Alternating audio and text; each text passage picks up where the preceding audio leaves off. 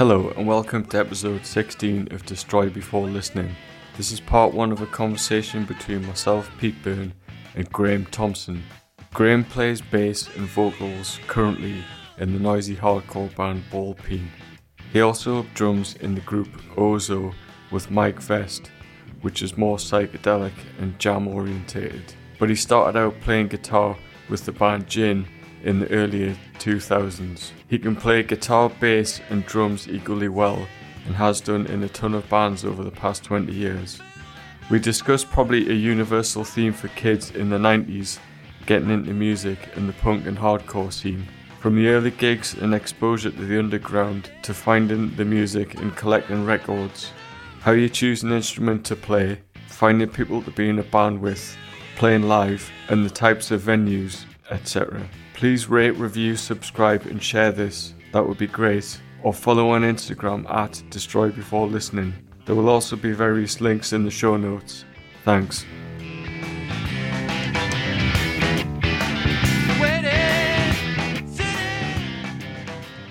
Right then, Graham Thompson, if you want to just do a quick introduction of anything relevant, anything that you think is relevant to, why we're friends or why you're doing this or how anything. I've been in bands in and around Newcastle since about 98, something like that. So me and you've crossed paths sort of quite a few times over the years. I think I saw Oran de Forest and that was the first time we were ever in the same room together that I'm aware of. And then I've been in, a bunch of bands. I guess the first one that people might remember is a band called Gin that was already going for a few years, and then I joined them in about 2006. But been in loads and loads of bands. I'm currently in a band called Ball Peen, and me and Adam, the drummer, have been in bands since 1998. He was in my very first proper band. We were in a band. Well, we sort of were going to a lot of the same gigs, and I would see you around and what have you. And then we were in a band. Was it about 2010 was right?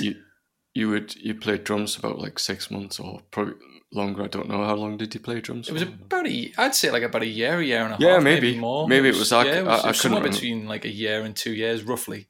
I couldn't remember. It was definitely like a year at least. Yeah. Oh yeah. But so we did that band, and that was End Now. Well, I'm Pete Byrne, and I was in Oran de Forest from about 98. I was in bands from 97, and then Oran de Forest was 1998 to 2000, and then Marzaran, which is start about 2002, and then did RYN as well, which was 2003 to 2011, and then now doing this, and that's that. Well, I was going to ask you about like instruments, really, or because you play everything. You play guitar, bass, drums, and sing. You did a release, a whole album that you did yourself. That you like. I don't know how the fuck someone did that when I knew. Well, when I knew that you did it, I was just like, how does anyone do that? How does someone do that? It was something I'd always wanted to do. I'd wanted to do it for years and years and years since I was quite young, and then I started. I mean, I released it last summer. I finally gave myself the kick in the arse last summer to do it, and last summer being the first lockdown that we were in this country and what have you. So I'd had these songs, and I tried mixing them years ago because I recorded it years ago, like about it's like 2017 or something. I know you did the drums or something, maybe, or something like 15, that. 2015. Yeah, 15. I think it was a good while ago, maybe even earlier. I can't remember now. I did it ages ago, and then it was on my an old cheap PC with Cubase on, and it was that PC is pretty much dead now, and the music just stayed on that PC. And I tried mixing it years ago and was never happy with it. And then I'd started a few years ago getting more into recording and buying some reasonable gear and what have you, and started upping my chops a little bit in terms of mixing and what have you. And so it was always an albatross around my neck that I had this album's worth of material, and I'd never got around to finishing it, and it killed us. So I kind of just took lockdown last year as the opportunity to work out how to get it off my old PC, because Cubase would crash every time I opened it. But I finally worked out that, and then did you have to find new leads and new sort of creative ways of like passing one No, it was a software thing. Easy. It was a really simple Okay. thing in the end as well. I basically had to Alright. turn the PC on, leave it for a while so that it had like warmed up and it stopped trying to do updates and whatever else it was trying to do. Yeah. Open Cubase, and I remember there's like a sort of, I can't remember what the setting is exactly, but I know it's that, you know, when you're mixing and recording, I can't remember if it's like the latency or whatever it is, or the whatever, I can't remember, but you want a different setting for recording and mixing, and if you're trying to mix down and with this particular setting, it just doesn't like it. So I went into Cubase, and because I use Logic now on a Mac and know that, I went back into Cubase, and before it crashed, I quickly got into the menu and changed this setting, and it worked. So I was, because any time I would try and bounce anything down, it would just die instantly. So I thought I'd basically lost all that stuff. I even went into the file and found all the individual WAV files, but it was one folder filled with every WAV file of all 12 or 13 songs, all labeled bass drum 1, bass drum 1A, Handy. bass drum That's a tip for anyone, is like always to name your stuff. Yeah, I managed to get the files and I mixed it, and I thought, I was never 100% happy with it, but I just thought, I remember I was in the middle of mixing it and I was nearly done. Or at least, I mean, I don't think if you're doing something like that, you're ever nearly done. But there was like one of those Bandcamp Fridays coming up in about 2 days where it was free, and I just thought, right, that's your deadline. Got to do it. Finish your mixing and put it up for free and see what happens. So I did that. I released that last year, and I guess to sort of a long way around answering your question is the instrument thing. Oh, this is C90 anyway, the band. Yeah, C90. I mean, I'm actually in the middle of recording another thing now, but it's like 6 or 7 songs. I don't know if I've got the energy to do a full album. No. It takes forever, but it's really good fun. But sort of answering your question, the instrument thing is, I was really lucky that I grew up in a house where there was a lot of music around. So my mum and dad had like a reasonable record and cassette collection, and they were always listening to music. And then I've got a brother who's 10 years older, and he was listening to a lot of music too. So there was always around music. And it was always rock stuff. Like, I suppose from my mum and dad, I was getting Cream, Zeppelin, Sabbath, that kind of stuff. And then from my brother, somewhere between my dad and my brother, I got Nirvana, and then my brother was more like indie, so I got into like Charlatans and Stone Roses and stuff like that, which I still quite like those two bands to this day. But so I just had this interest in music, and I can't remember exactly how it started, but I don't know if I asked for a guitar or I got a guitar when I was about 10, and it was one of those 3/4 size nylon strung guitars. Oh yeah, that's what I started on as well. I had as well. Yeah, I think it was one of those things where like you want an electric guitar, but I guess you want to see if you're actually bothered. And for about a year or so, I guess I wasn't really bothered. I didn't pay much attention to it, and then I said I wanted an electric guitar and an amplifier. And my dad sort of said, well, you can't have one. Like, you need to basically show that you're going to show some interest. So like, go away and like learn some chords and what have you. And you know, if you show some interest, then I'll think about it. And he brought home this like photocopy chord sheet, and I went upstairs and came back down about an hour later, and I'd learned 3 or 4 chords, like just like that. So he was like, oh, yeah, right, okay, you are interested. So then I got an electric guitar, a Hondo SG copy, which I've still got. What the fucking hell's a Hondo? Hondo, yeah, some sort of, where is it? Is it? Never heard of a Hondo. It's not Japanese. I can't remember where they're made now.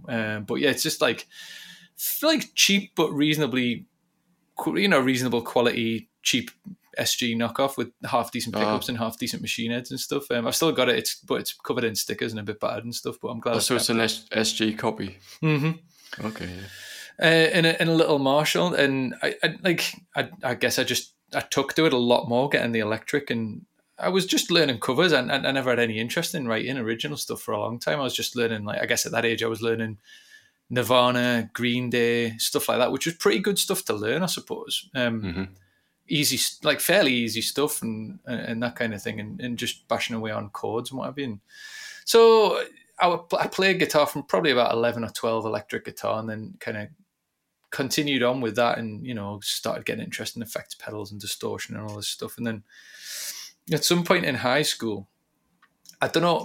My dad's a drummer. I forgot to mention that. So my dad. I was going to say, yeah, your dad's a drummer. Yeah, and this is in Gosforth as well, isn't it? Yeah. So I grew up in from the age of 8, lived in Gosforth and grew up around there, 7 or 8. So my dad was a drummer in the 70s and what have you, in sort of 70s rock bands and stuff. And so I remember just being in middle school, and there was me and two mates wanted to like play a song, and one was going to play guitar, one was going to play bass, and I don't know, I just presumed I could play drums. I don't know what it was, and like That's all you need. well, I'm lucky that it turns out I did have a fairly natural aptitude for it, and I kind of took to it quite quickly. I don't know if I just knew, and I don't want to sound cocky or arrogant. I just kind of took to it, you know what I mean? So I started playing drums on and off, just in like sort of music rooms at school, and what have you, never in bands or out. And then the bass kind of came later, I guess. I was doing covers bands at school, and I would do vocals in those, which wasn't always great. But I guess I just decided I could probably do it and had a go at it. So yeah. And then bass just was a natural extension of playing guitar. Really, I remember the reason I bought a bass is because I started music college in about 2001 or something like that. And to do, home recordings and to do songs for assignments, and just because I was starting to get an interest in writing my own stuff and do my own recordings, I bought a bass so that I could have a bass to record, basically, and took it from there. So that was a stupidly long response to kind of to your question. Yeah. And then I've kind of flip-flopped between all of them over the years in different bands, playing one or the other, and it depending on which band I was in and that kind of thing. But I enjoy playing them all to different degrees. I'm kind of lucky in that regard, I suppose. And then you decided to do a full recording. Yeah, I guess after I realised I could play the drums a bit when I was young, I had that aspiration. And I'll be honest, it was the first Foo Fighters album, because it would have been like around the time that came out that I got into it. I was like, oh, he played everything on that record. Yeah. I'd love to do that. Yeah. And that was where the interest came from. But obviously it didn't happen for another, I don't know, 15 years, 20 years or something, or whatever it was. I don't know. But I always had an interest in doing it, and kind of thought that I could do it. I mean, I did really like basic sort of daft recordings when I was in music college, where I would play everything, like doing the drums. I did a thing that was almost like sort of daft grindcore, where I lived with a lad who had a drum kit set up in his bedroom, and I recorded like 21 really short, like almost like East West Blast Test kind of short drum beat, like for like 20, 30 seconds. Yeah. Recorded the drums and then wrote music to all of those in a day. I did the entire thing in 24 hours and just like wrote daft riffs and bass lines and no vocals and just stuff like that. And then I guess kind of took it a bit more seriously later on, doing proper songs and what have you. So, but I really enjoy it. It is hard. It's hard work, and it's taxing. But I think the reward is pretty great at the end. I really sort of enjoy the challenge, to be honest with you. Cool. So anyway, you. Right. Where I've waffled a lot there. Guitar? Well, no, it was drums. Actually, was it drums first? No. Well, it was like the shitty, like you say, the nylon strung Argos guitar. Yeah. And then I think I learned to play like some Pixies songs or something like that, because they were like, I was big into Pixies when I was like, I don't know, 11 or something. Like I was quite, I don't know, 11 or 12. Yeah. But then I wanted a bass, really. I got a bass for my 13th birthday. And that was because I just like loved like No Means No and like Big Black were my favourite things. I wanted to, like, I loved the bass sound of both. And like I wanted to emulate that, really. Yeah. And then about a year later, I thought like, oh, I'll just try guitar, because I don't know, it couldn't be much different than a bass, I thought. And then you'd learn a power chord, and it's like the local groups, like Leatherface and China Drum. It was the Gordon Smith guitar, so it was like my 14th or 15th birthday or something like that, and I got electric guitar and then just did that, and then that I kind of stopped that. I played that through I don't know, just bands, just dicking around, just like when you're learning, you're thinking, oh, I'll do a band, and then but no one's good enough. No one's really a good enough guitarist or bass player or drummer or anything when you're like 15. Yeah. Did you ever play bass in a band? Yeah. Tyrine with Rob was playing drums. This was about Lobster. Yeah, he was playing guitar, and this is in about 2000. And I don't think, I can't remember if we played many gigs. You definitely played one at the Dog and Parrot where you were all wearing Hawaiian shirts, because I was at that. Well, that'd be Lobster's influence. He would have told us. Me and Rob. I remember me and Rob were basically like his kind of people who he was leading the band kind of thing, and he would have said, right, everyone's wearing Hawaiian shirts, and he was basically like, you're only listening to Corrupted and Celtic Frost and Sleep, and like that's it. That's the influences. We had this 15-minute long song, and I was doing vocals and playing bass. Lobster was playing guitar. He did some vocals, and Rob was playing drums. You did vocals in that band? Yeah. I don't remember that. A bit. See, that's before I'd ever spoken to you. So that's probably like that after seeing Orange the Forest in '97. That's probably the second time I ever saw you in a band, I'd imagine. And I remember that gig. I don't remember who else you played with. I remember that gig. Well, there was it was Voorhees and I don't know. We might have played another one. I cannot remember. It didn't happen because I think Johnny was going to fucking like Japan or something. He was living in Japan for like a few months. Yeah. With his girlfriend, who then became his wife. Mm. Before she'd come over. So I think that's why it must have just stopped or not happened anymore. And right. I can't really remember much about it other than we practiced. We did it. It was about 6 months we were doing it. I remember that much because we had to learn this really long song because he was obsessed with like long songs. Everything had to be like over 10 minutes, 15 minutes. And they were complicated as well. They were quite complicated, you know. Wasn't it called like Marijuana Tarantula or something? Yeah, there was Super Marijuana Spider. That was the thing. That was just because there was it was these lyrics written because I was it was like when I was young, it was like I did a bong hit and there was a spider on my lampshade in my room and I just blew like the smoke onto it and then just sort of imagined, you know, fucking Sleep or someone, you know, write lyrics about it. About the spider going into the cosmos or something, and then, you know, on a trip. I don't know. It's fucking stupid. Yeah. But that was spinning a slow web or some such. And that's how the guitar thing came around again. I think it was doing the heavy stuff, and it was just like, oh, we've been doing this fast stuff. Oh, and now we'll just do really slow things. Right. It's just interesting that you went from. I don't think I've ever heard of anyone starting on guitar, like getting a guitar and then choosing to move to bass. Not that that's like a wrong move. It's just interesting that you chose to do that. Oh, it was guitar. Then I was like, guitar's all right. And then, but just bass sounded better because of the bands that I liked. Yeah. I was like, this bass sounds really, you know, like Rob Wright. It was just, I don't know, it was just more, it was more powerful. It just sounded more like... Yeah. The thing that I wanted to do is like, because it was just the rhythmic side of things, and obviously that came into how easy it was to sort of just say, oh, I will play drums, or I'll play drums, or because I think everything in the circle we're in, where everyone could kind of have a go at anything really, and it was just like whoever was around at the time and whatever they could play. Yeah. And can we do some music? Could we do a band or...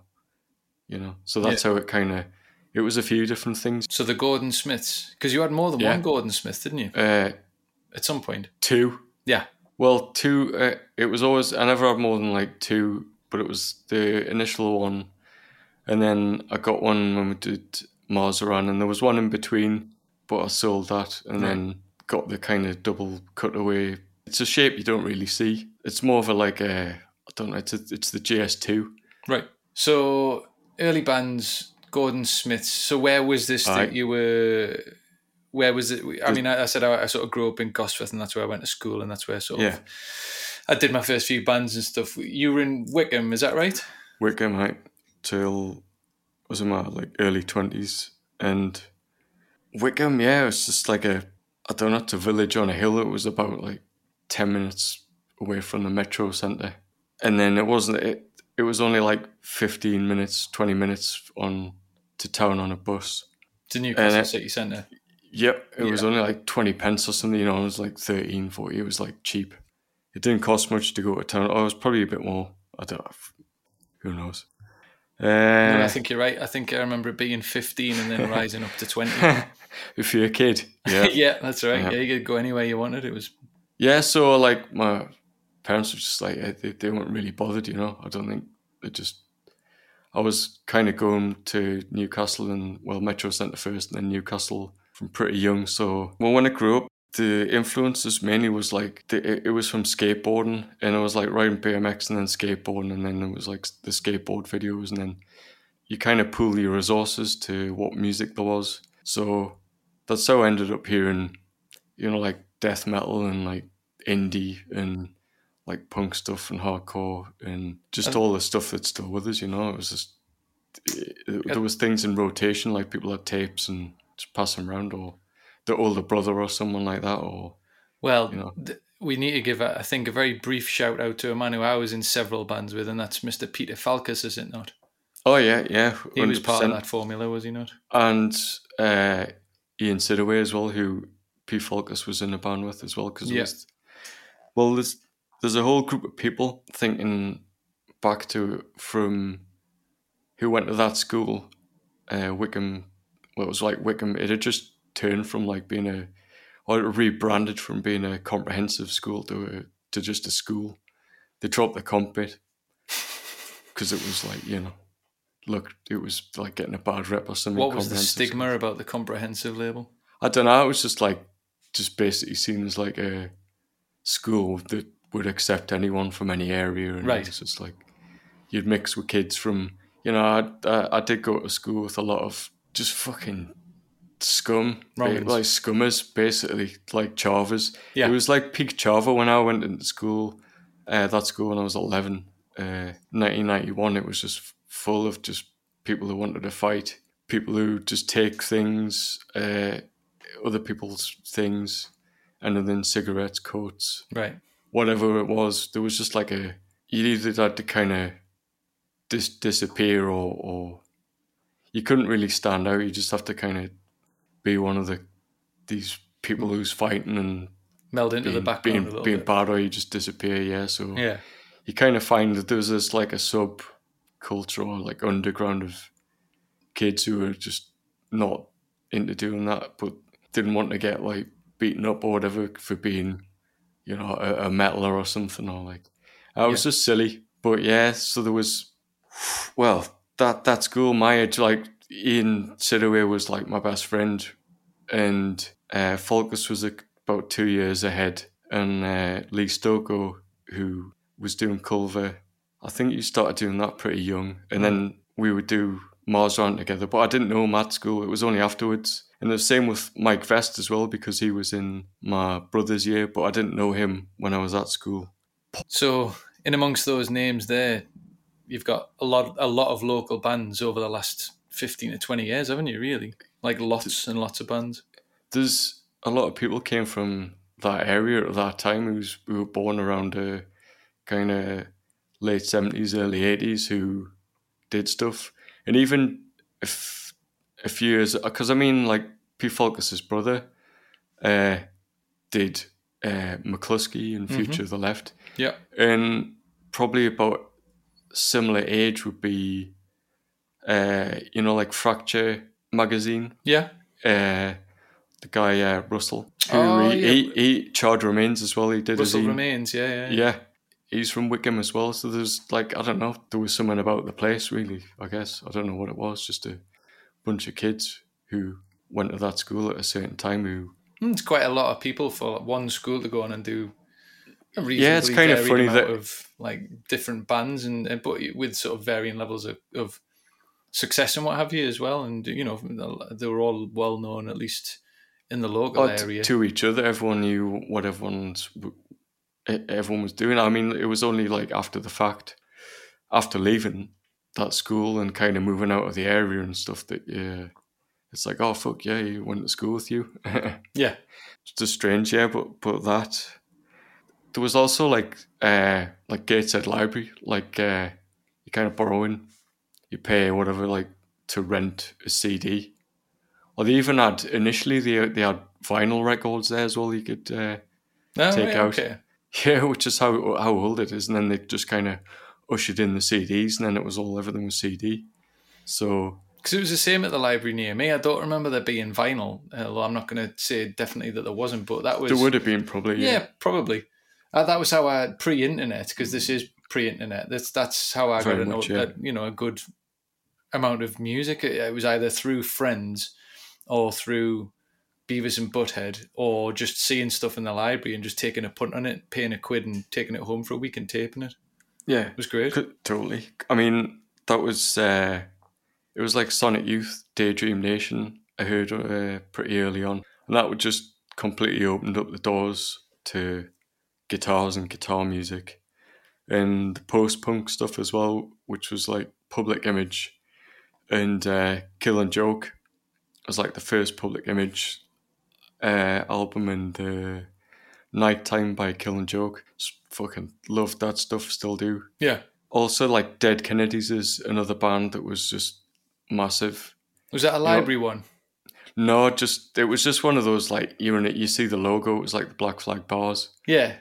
I like Black Flag, but Dead Kennedys was just the thing, you know. Well, for me, Fresh Fruit for Rotten Vegetables was one of the library purchases for me. That was amazing.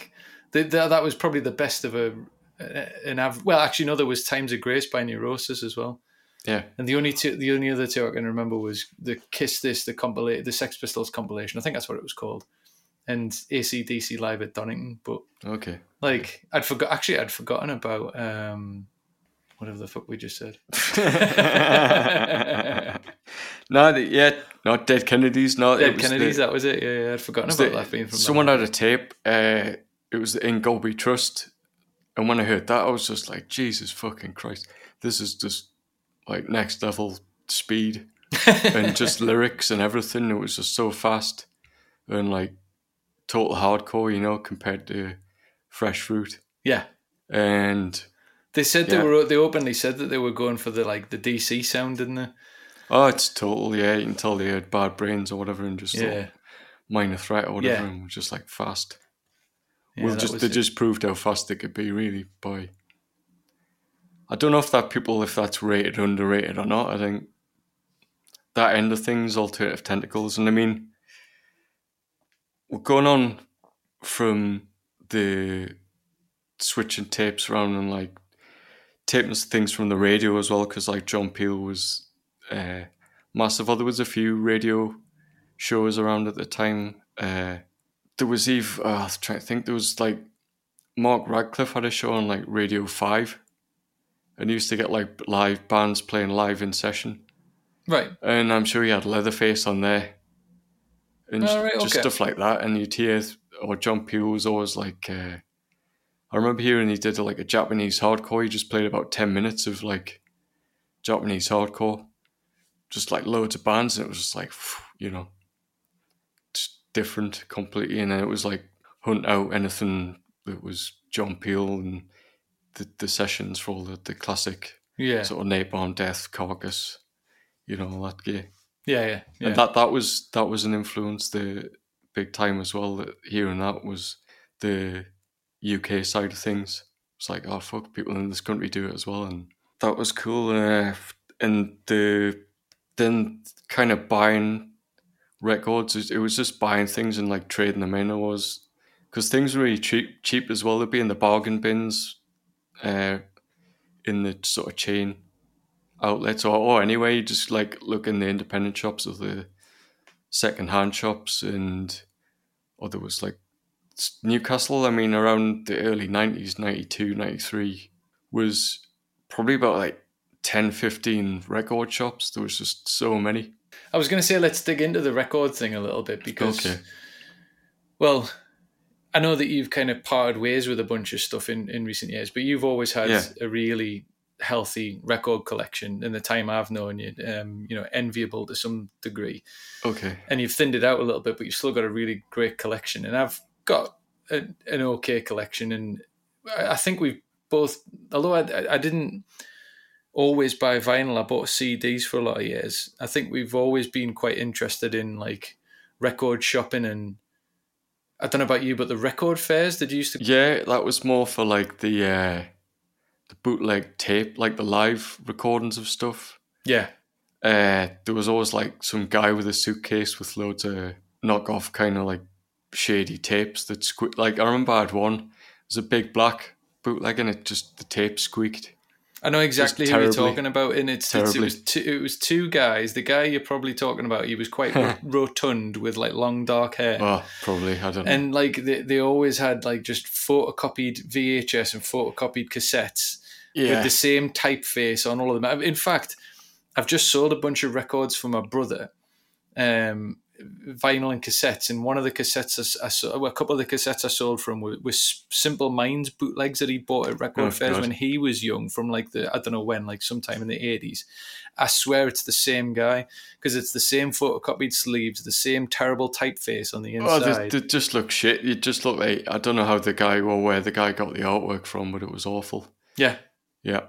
And I did go to those fairs, but it was just a bit kind of like you had to pay £1 or whatever, £1.50 or something to get in. It was just like, nah, fuck that. I'll go and buy I'll save that money. I'll roll it over. Because it used to be, I don't know, you just use your pocket money, which was like, yeah, a couple of quid or something. And I had a paper round from when I was about 12, so that was like, I think that was about £5 or £7 a week. Yeah. So if there was a record fair coming up, I'd have like, 7-10 quid or whatever it was, and I'd go in. I didn't mind paying in, like I was fine with that, but I was a bit of a nerd about it. I would always go down early and queue for like 15 minutes before the doors, and I even then I had that same thing that I've still got a bit of now, is that kind of, I don't want to miss out. I want to make sure I'm in there early and make sure that nobody buys the cool shit that I'm looking for, whatever that might have been at the time, even though I was going in with like £10. I wasn't never going to buy much, but yeah. A lot of it was because, as much as I love Discogs, and I'm on Discogs every day and what have you, like it's definitely taken the romance out of going to a record fair and just coming across something like a 7-inch or a single or a promo or something or whatever, that by a band that you knew that you liked, that you didn't even know existed. Like that's gone now completely. Yeah, we used to be, that was like going out of the area. It's like you'd have to go to wherever I went. Be in different record shops, different towns, wherever it just be like, where's a record shop? Where's a record shop? It kind of got a bit obsessive, and then I don't know when sort of eBay was taken off, early 2000s, and US currency was worth like half. It's worth nothing really, compared to what it is now, and there was no postage rates. That was not something you would consider, and import everything was different, so it was like a golden. It was cheaper to buy from the US than it was from the UK, depending on what you were buying. It was absolutely ridiculous at the time. It was incredible, like late 90s, early 2000s, even probably into like the mid 2000s. It was absolutely unreal. I think it was like a golden era, and there was a load of people dumping their collections who were getting to a certain point that people do, and they'll just got to like offload the records and they want money or whatever. So it was more fun seeing the stuff that people were selling. You kind of like see what else someone was selling. Yeah. So you get a couple of LPs and whatever it was, and totally just total scores. I mean, like, it's unthinkable now anyway. Yeah. What with Discogs, the fact that you go on a phone, within like a minute you could buy anything you want if you've got the money. Yeah. You could probably buy. That was just no fun. And then when that happened, more so, it was like I just became less and less interested in any of it. Yeah, the fun and the romance has definitely disappeared a little bit. I mean, charity shop shopping's kind of pointless these days as well. Because I've had some how many years of you'll have done the same thing where you troll through records in charity shops. For all the years you spend trolling through them, I've had 2 or 3 really big scores where it made everything worthwhile. I had some really like incredible scores that just made my day. So I used to really enjoy that, but everybody's wise to it now. Either there's just nothing in the charity shops because people are selling it privately, or the shops like Oxfam and stuff, they like Discogs. The thing about Discogs is it's created a price parity across the world. Like, there is there's no bargains to be had anymore. And well, I was going to say parity. There's still people who try and sell stuff for way more than it's worth, but it's the bargain side of things that the bargains are becoming few and far between. Yeah, fucking, especially now, it's kind of like, it's pretty much exclusively anything that's happening in the UK, and even then it's expensive to get, you with postage and all that, charges, it's just too much. Everything's just prohibitive to record collecting, it does not really, doesn't really work the same. So it was more, so for you, it was more about the record shops and less about the record fairs, and did that mean... As the record shops, yeah. Yeah, did that mean coming into Newcastle all the time? Or Oh yeah, all the time. Yeah. Like once a week, always. Saturday, get into town at like 10:30 or 10 o'clock or something, and don't leave till about 4. Yeah. And just go around the record shops and then go around the record shops again. Yeah. And look at the thing, you're making evaluations in your head of what you might buy or what you think you might be able to buy. It was anything, related to Touch and Go or like Discord, SST or Alternative Tentacles was always those were the things. Right. And One Shop RPM always used to get the promos in, and they would always just sell the promo cassettes for like £2. That's awesome. So I got all the like Southern promo tapes would come through, so you get them probably before the album was released. And so we're talking about full albums here. We're not talking about like 2 or 3 tracks or X. No, you get the full album. Sometimes you get the full sleeve. Yeah, you get a full colour sleeve. That's awesome. Like you just get the tape, but with just promo written on it, and then other times would be just a white thing. I mean this we used to steal them back in. When we used to go down to Metro Centre, we just steal them. Our price used to they had like a tape bin at the front of the shop, but they would sell the tape that you could like just steal like without any cover or anything. Yeah, you just nick that, and then you just like go in that shop or another shop and steal the cassette cover. So you'd have like the full thing, but you'd resourced it from 2 different places. Yeah, you could do that, or you could just. Whatever supermarket was there, they had like, I remember like stealing a Megadeth tape from there. Shit like that. I mean, you don't want to pay for a Megadeth tape, so it makes sense that you would steal. You don't have to pay for it, no. Just kind of like tie it in with what you look at what you could steal and that. And did anyone ever get nicked for doing that? Did anyone ever get out of your friend group? Did anyone ever get? Oh yes, it got nicked for stealing CDs from like. HMV or something. The thing is, he stole like about fucking 10 CDs at a time though. That rings a bell. And he did it for a couple of weeks, and they just like went in. I remember going in on a Saturday, and he'd done it, and it was just like that. The hand, I don't know. It was just like immediately, it was just like a bad vibe. You shouldn't do this. Yeah. And he did it, and he just got caught, and straight away there was a guy like, bang, hand on the shoulder, busting him. Busted, yeah. But like he'd stolen loads. Yeah.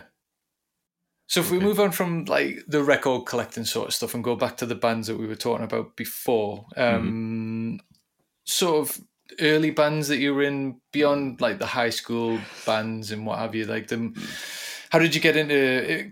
Well, how did you get into hardcore? I guess and punk, whatever you want to call it, metal, But Well, it was a kind of broad base of things that I was listening to the first half of the 90s. I remember getting, not really pop punk, just I suppose like the British, more independent labels I was aware of. There was like Rugger Bugger, who put out like, that this compilation, there was the best punk rock in England, son, which was just like a load of really good. It was like 20 odd bands, and it had all the kind of, like Sean Forbes did like the write-ups of the bands and stuff, and then he put an address. So I remember writing to a few bands, and just thinking, oh fuck, you can write to bands and labels and get records that way. Yeah.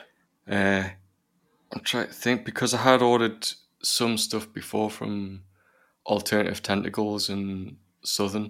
Because they both had offices in London, didn't they? Yeah, they did, yeah. And obviously that like cuts out import, because when you used to see in record shops all the time, it'd have like an import sticker on. Yeah. And this stuff was just, it was imported, but it was just, the distribution was better, so it was easier to get a hold of really if you knew how. Getting into the kind of like into the contemporary hardcore because I'd thought it was, I don't know, I kind of thought it was dead, really. You know, I thought it had died in the 80s or whatever, you know. Yeah. And I think it was skating in Wickham or something at the time.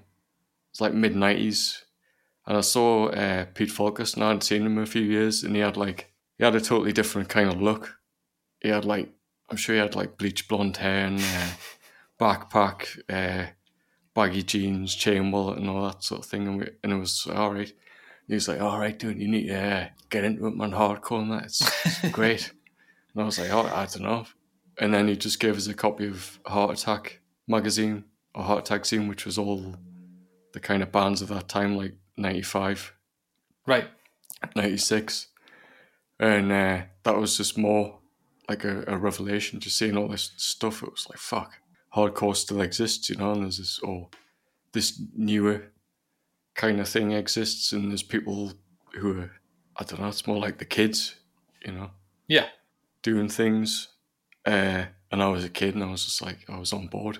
And then I try to think with I think it was just writing to any UK address that was in Heart Attack, and On With Anger was one, and they did the mail out, which was I think it was like quarterly. They did a mail out of everyone's distro lists, right, stuff that people were selling, whatever it was. There was, you know, everyone was in there, and they just copy a flyer. The flyers put all the records they had for sale, and then put it in this thing that got sent out every 4 times a year, and just kind of ordering stuff and realizing that things were loads cheaper even with the postage. You know, it was £5 for an album or £6 for a CD or something, and these things. And around about that time, and correct us if I'm wrong, but mid-90s On With Anger had been around a few years by then, hadn't it? So it would have had a pretty reasonable roster of bands on it. Yeah, well, there was a compilation. There was a consolidation compilation that had all the 7-inch. Yeah, it had all the kind of... Yeah, I know exactly. It had all the bands of that 1 in 12, the Bradford kind of... All the bands that were playing there. And they had their own... they had a compilation as well, didn't they? I can't remember what it's called now. 12-inch. Oh, the 1 in 12, yeah. On With Anger put out the Means to an End. That's it, yeah. Means to an End, yeah. I've got that as well. That's a good one. That's just perfect of all the bands that were happening at that time, 96. Probably you would have been, or 96, 97, I think. Because around that time in the UK, you've got a lot of hardcore bands, but you're starting to get bands like Bob Tilton and Baby Harp Seal and stuff like that, aren't you? It's a little bit sort of different to the standard. Well, that was things I got around. I mean, Bob Tilton was probably the first. It was Rugger Bugger. Sean who got the Bob Tilton, the second 7-inch from. Mm-hmm. I remember waiting for it to come out. I remember this was a time when you'd tape your coins to a bit of cardboard and put it in a letter. You know, it was So you send a check. Or you send a check for £2 or something. You know, these ridiculous amounts of money that are just now. But back then it was checks and money orders and coins or whatever, if they're hidden and all that. So it was that, and the Baby Harp Seal record, I think, was when that came out. Because I think I was seeing them live, because I remember Ian Subjugation came in with all these boxes of records to some gig, and it was the Baby Harp Seal album, and that had just come out, I think. Yeah, Subjugation's a big one around that time. In terms of that was a label. Consistent releases. Well, that was the label I became aware of because of the Bob Tilton 7-inch, and then seeing that they were doing that end of things, the emo. Yeah. It wasn't. Yeah, it was pretty much, wasn't it? Well, it was, but it wasn't indie rock emo. It was the aggressive side of it. Hardcore. Yeah. Well, I don't know. Well, still sort of hardcore. I think other people were I mean, those early Bob Tilton 7-inches certainly are. I mean, it changed with the LPs, but the 7-inches definitely. The 7-inches are great. Yeah, I mean, it's all kind of fits into emo. I mean, it's all looking back at it now, but at the time, I mean, it was a new thing. Because even Heart Attack wasn't even really using. You'd say emo, but it would mean something totally different to whatever it means now. It meant more of a DC thing, Washington DC. Yeah. You know, Rites of Spring. Yeah, the Embrace. original sort of use of the term. Yeah, it was like Revolution summer bands. So we've talked about kind of how you got into that music, through friends and stuff like that. But then you're talking about these UK labels and talking about these bands and stuff. So what are those early gigs, and who were you going with, and how did or how did you find out about them and that kind of thing? Flyers, was it, or was it like, there wouldn't have been, I suppose there would have been national tours advertised in the zine, so they might have had Newcastle dates on, but kind of, well, it. It was How We Rock zine, which was like the same thing as the On With Anger mail outs. That was the kind of magazine that had all the kind of news of what labels and bands were doing. I'm trying to think where the stuff, the flyers came from, or how they happened. The first gig was like earlier, it was like maybe mid 96, something like that. It was like, that was Hard to Swallow, and Amazing.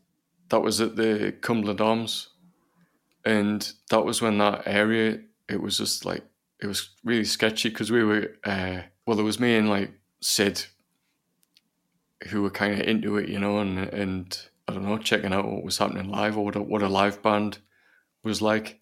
And then we went to the Cumberland Arms, and it was just, it was just totally different. We were young, and everyone else seemed like really old. Yeah. I remember like Linz was outside playing football, or like kicking a ball around.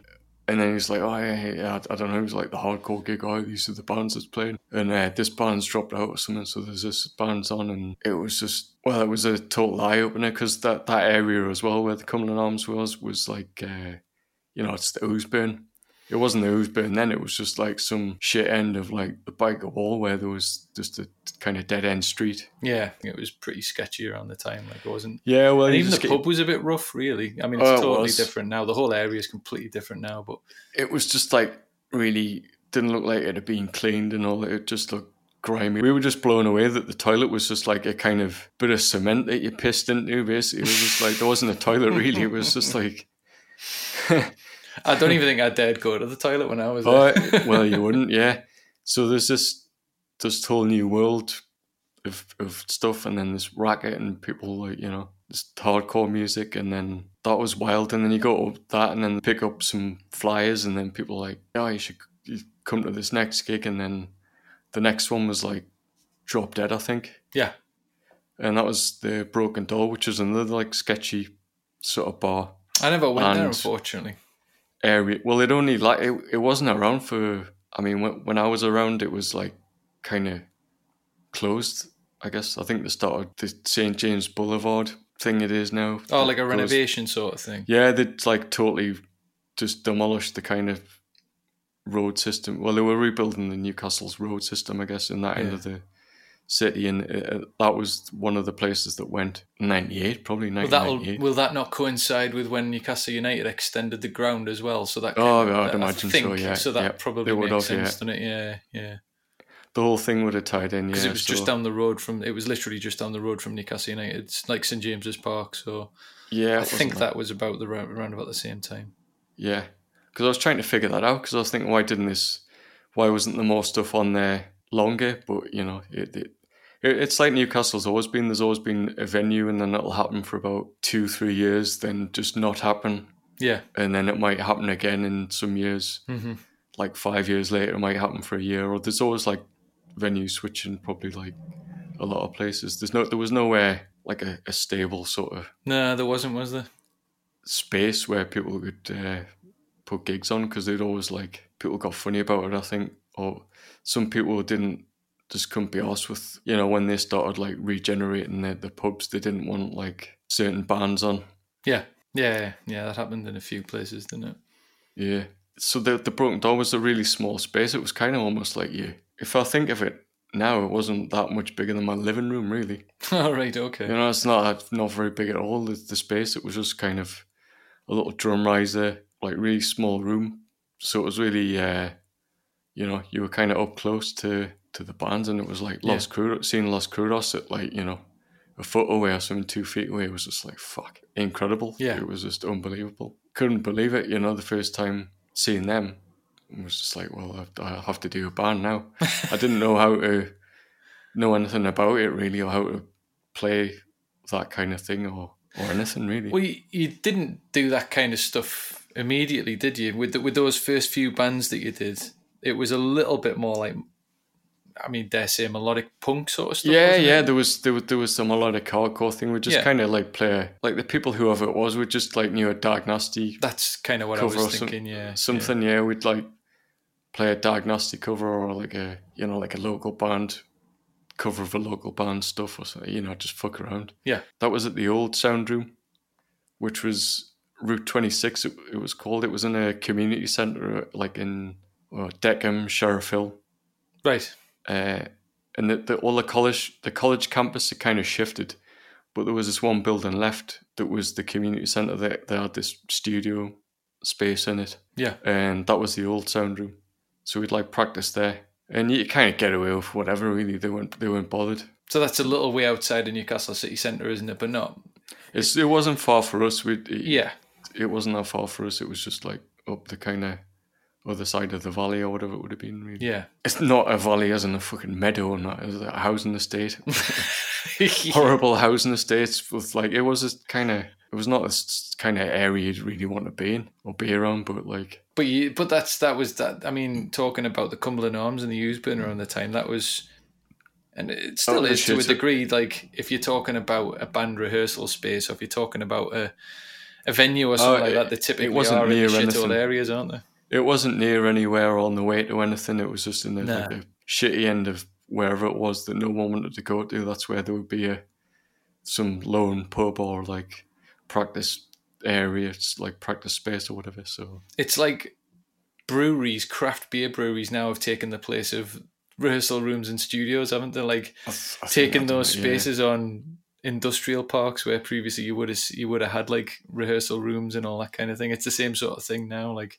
Yeah, but you just can't make. You probably just couldn't make any money. The idea of gentrifying that area of the city just didn't seem like it was happening. Mm-hmm. I mean, it was Cumberland Arms is right next to Byker Wall. Yeah, so it was like just a deprived area. It was just sketchy, but it's not that now. Well, to the early bands, it was the first sort of semi-serious one. It was like. It kind of didn't really have a name, but it was on a flyer. Or it was Chinese Burn. Yeah. And then it was like Rob called it Arthur Fonzarelli. I don't know why. I absolutely love that. He probably saw Charles Bronson being a band and thought that was Because when people were naming the bands like things like that. Yeah.